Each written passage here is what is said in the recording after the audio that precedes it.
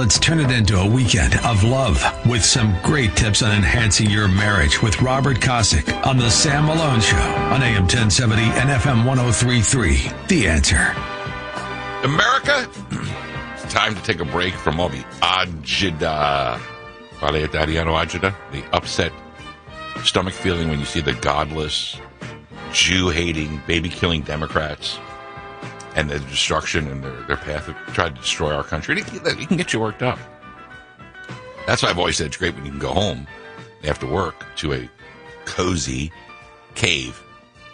I came up with that phrase like a long time ago, like a cozy cave, where your husband comes home and the wife greets him, or the wife comes home and the husband greets her, and y'all have this wonderful, strong marriage. Now, if you've got a lot of agita in the world and you come home and it's agita at home, it's not a good combo. That's why we take one segment of a week and we focus on the glory and the sanctity and the holiness of marriage, our world-famous Marriage Talk segment. That's what we do. Got me dumped from the last place. God bless Salem for embracing what we do and talking about marriage and fidelity and things like that. My wingman for all that time, even from the last place.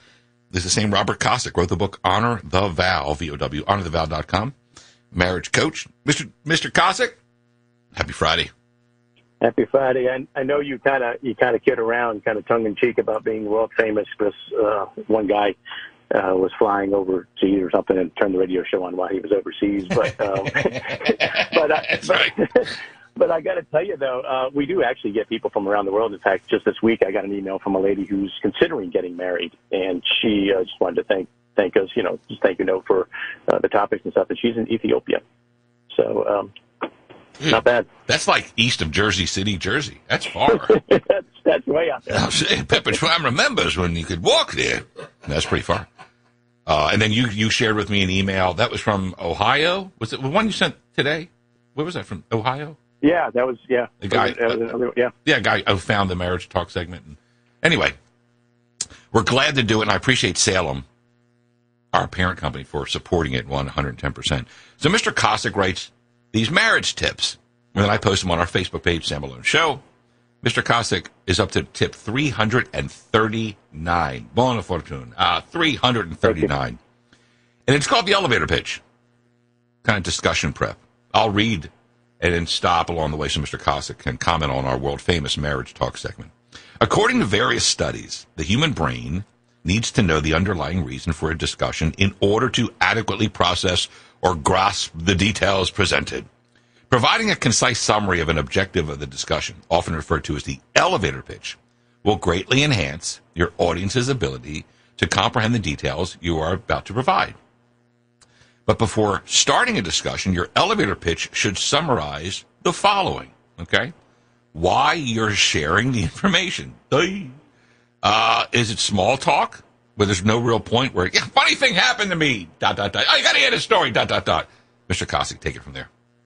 All right, so this one should kind of hit home to you because this plays right into all the advertising and stuff that we do as well. You always see a tagline on these things that's supposed to stick with your mind, but it's really there to help you understand what you're about to do. When you give a presentation in a business, the same thing. You open up with, hey, this is what we're about to discuss, and here's the roadmap of what we're going to go through today, and here's what we need you to be thinking about along the way. It's the same thing with couples, and unfortunately, when it gets into the house, they completely disregard the process and just jump right into fire hosing with details. I mean, I've talked to a number of husbands, unfortunately, a lot of them who are now divorced, because they said when I came home, I just walked in the door and they either completely ignored me or they just fire hosed me with all this stuff that happened during the day. And I didn't get a chance to catch my breath. I just got tired of being a sounding board and nothing else. And unfortunately, they gave up on the marriage. But what I'm trying to get people to understand is prep that conversation. One, give them a chance to get regrouped before they walk in the door. And then second, let them know what we're about to do. Help them out, particularly this deal when you're about to share some stuff is let me know what I'm supposed to do in this conversation, right? Because if you don't, I'm going to screw it up, right? I'm going to give you advice, but you don't want it and all that kind of stuff, which we'll get into in a minute. But this small talk is great. If your spouse wants to just small talk, although that conversation may be really, really boring, which is what I hear from a lot of guys, I don't care about your friends. I don't care about the burger you had so much. I'm like, yes, you really do. because that's them sharing a part of them where they're trying to connect emotionally with you and build that bond. And those little things, those little conversations like that are great foundations for a wonderful relationship with your spouse. So when they do that, grab hold of it and run with it. I mean, it's a great deal. Amen. Our world-famous Marriage Talk segment, bottom of the hour Fridays, where we focus on the glory, sanctity, holiness, and steaminess of marriage. As we say, what Hollywood hates, God ordained. With Genesis 2:24. Next, when you're discussing with your husband or wife, it's, quote, just the need to vent. So there's small talk, then there's the need to vent. I'm so irritated about what happened today. ... Mr. Kosick.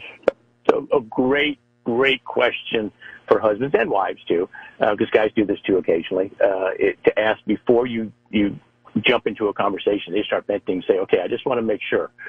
Do you want me to just listen? Or do you want me to think about a solution? Because most of the time during this mode, the venting, the last thing they want is you to tell them anything. They just want to vent and just let it out, and they just need someone to let them vent. If they're going to do that, again, this is great insight into what triggers them, what makes them happy, what makes them sad, what irritates them. This is all great tools that you can use later to avoid being the source of that irritation later, because they're letting you into a secret part of their life. And if they just want you to just listen and just, kind of sit there and go, oh, okay. Acknowledge that you are actually listening. Be very careful because occasionally they may slip in a term like, so what do you think? You're like, oh, I actually was supposed to be listening to you. Like you're on your phone, listening. Go through social media or something. So you do actually have to kind of listen, but let them vent. If they want to vent, right. Let them vent. It'll make the whole rest of the night better. Otherwise, it'll be pent up for the whole night, and that'll be a problem. Love it. It's our world-famous Marriage Talk segment. And this is about those conversations husbands and wives have. So you got small talk, which is just, you got the need to vent, which is where you listen. And the third one is want advice, Robert Kosick. Yeah, so when they want advice, let's jump down into that third section down there because we'll break that down. This is when they actually do want your input. So there's three kinds of advice. To do that. 3 kinds of advice on our Facebook page, Sam Malone Show. Sounding board, we'll start there. So which one of these 3 responses should I use? Yeah, so this is a good one, but these are subtle differences in each one of these. A lot of times if they want you to be a sounding board, what they want you to do is listen to the options they're presenting on the table. We do this in business as well. Here's our choices. Don't really care about what other choices you're coming up with. Just tell me what you think about these choices. And so when they're in that mode of being a sounding board, you really got to kind of stick to whatever they're putting on the table as whatever it is they want to talk about, and injecting differences or other opinions really isn't what they're seeking. If you have those, you'll move into the next section. But if you have those, you just need to ask, say, look, I was thinking of something else. Do you want me to present those, or do you want me to stick to what you said? It'll save you a lot of headaches down the road. Love it. So you got different types of advice that you can give. One sounding board. The second one is whiteboard. Do you have any ideas how I should respond? Give me the whiteboard way of responding if your husband or wife barges through the door and they got a lot to talk about and they want advice. Whiteboard. What's that? Yeah. And again, we do a lot of stuff that correlates to business because that's kind of what I do is help distressed businesses. And part of what you do is help them make decisions. So a lot of times management will come and say, hey, here's our options A, B, and C. And I'll sit there and go, well, actually, there's a fourth option. Or did you think about maybe this type of response or whatever? So that's where you're getting into that whiteboard. That's a good back and forth, and you're working with each other, and you're teamwork, and you're coming up with the best solutions because you may think of something they didn't think about.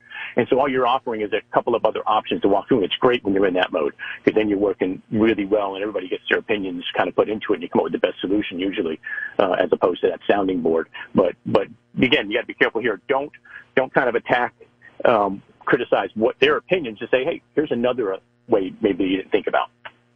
Third one, devil's advocate. When your husband or wife barges through the door and then they want to tell you a story, but they kind of want advice. Devil's advocate is, am I wrong for wanting to respond this way? Robert Kosick. Got to be real careful with this one because most of the times this one isn't really asked for. It's kind of forced because they're saying something and you're sitting there going, yeah, I don't see it the same way you're seeing it, or maybe you overreacted, or that's not what I'm seeing happened. And so you're kind of playing the other side of the coin saying, well, let's talk about this a different way.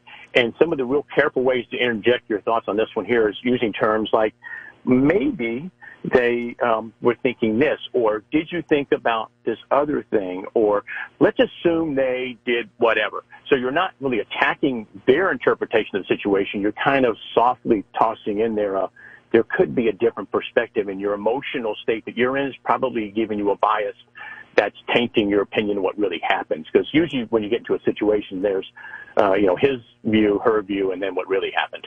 Exactly. So, somewhere in the middle. Our world-famous marriage talk segment. You'll see it on the Facebook page, Sam Malone Show. And then there's the hot and heavy marriage tip that Mr. Kosick writes. And today's topic is boundaries equal more fun. The study of elementary-age kids playing on playgrounds with and without a fence revealed an interesting dynamic. The kids on the playgrounds without a border fence tended to stay closer to the center of the playground and exhibited greater levels of anxiety. Those who were on the playgrounds with a border fence used the entire playground area. They were happier and exhibited much lower levels of anxiety.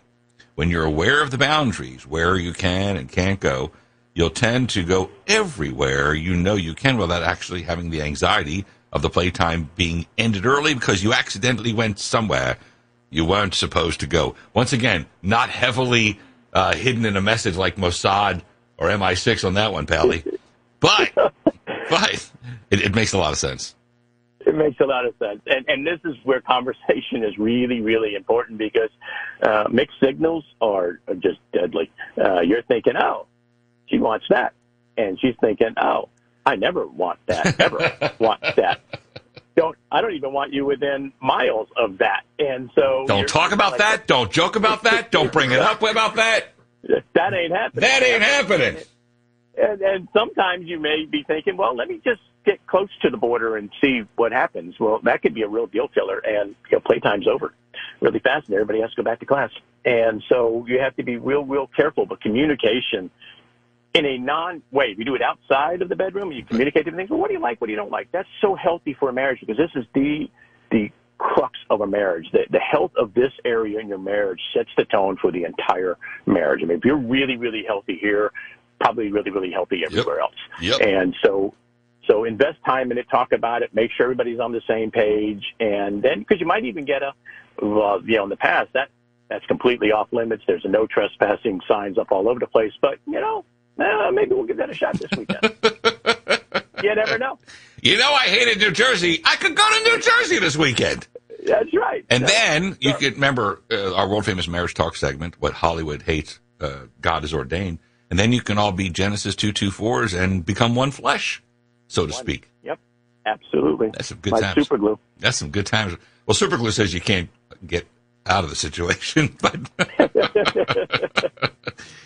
that could be a visit to the emergency room. How you'll drive, I'll never know. But that's the beauty of Genesis 2:24 about man, and woman coming together and becoming one flesh. So work it out before you one flesh it, so to speak. Talk about it. Absolutely. Good job. Our world famous marriage talk segment for the I appreciate that. 11th day of June. Taking a good, strong stand for marriage, the glory, the sanctity, the holiness, and the steaminess of marriage with my great friend and wingman for over a decade, Robert Kosick. Folks, you can visit his website, Honor the Vow, VOW, honorthevow.com, and you can catch up on all the segments. 339 marriage tips since we started this. That's awesome. Absolutely. And on the website, you can also sign up for the newsletter where I'll expound on some of these points each week as well that we don't have time to cover on the show. You got it. Have a great week, Mr. Kosick. You too. Got it. Robert Kosick, my wingman for our world-famous marriage talk segment, which comes to a close today for the 11th day of June. Back in a second, AM 1070, The Answer.